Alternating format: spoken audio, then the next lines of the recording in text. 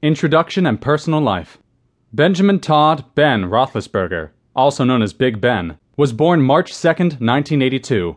He was born in Lima, Ohio to Ida Jane and Ken Roethlisberger. His father is a former pitcher and quarterback at Georgia Tech. The family is of part Swiss descent.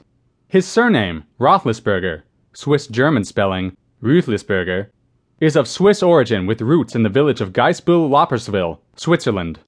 Not surprisingly, Roethlisberger is a spokesman for Swiss Roots, a campaign intended to help Americans of Swiss origin reconnect with their Swiss ancestral heritage. Ben Roethlisberger married Ashley Harlan on July 23, 2011, after years of playing the field. Harlan is a physician's assistant from Newcastle, Pennsylvania. Roethlisberger has his own line of barbecue sauce, called Big Ben's BBQ. He also has many sandwiches humorously named after him because of his last name's similarity to hamburger. One example of this is a Pittsburgh restaurant chain called Pepe's that sells the Roethlisberger for $7, a direct reference to his jersey number, 7. A Findlay, Ohio restaurant called Tony's and an Oxford, Ohio restaurant called Brick Street also sell Roethlisberger sandwiches.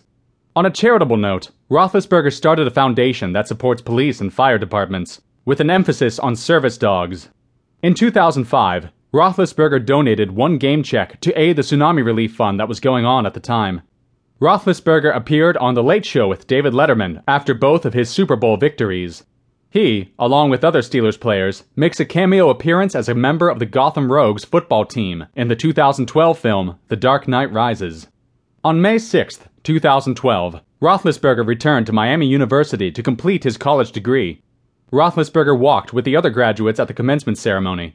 The 30-year-old Roethlisberger received his bachelor's degree in education and joined nearly 600 students during the Sunday commencement at the campus in Oxford.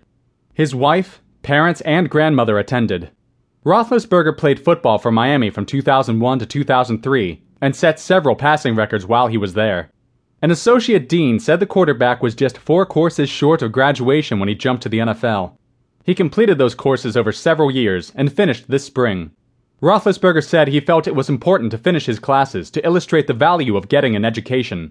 On the field, Roethlisberger is known as one of the most elite quarterbacks and players in all of professional football.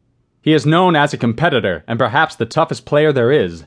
As a quarterback, he is nearly impossible to sack, often dragging would-be tacklers on his back and shoulders, while still finding ways to throw the ball. He is known for playing in a style he calls backyard football. This is essentially his way of saying that he loves the days of old. He longs for the era of football where offensive and defensive schemes were much simpler, and the advantages went to the players who were the toughest. He wishes he played in the 1960s or 1970s.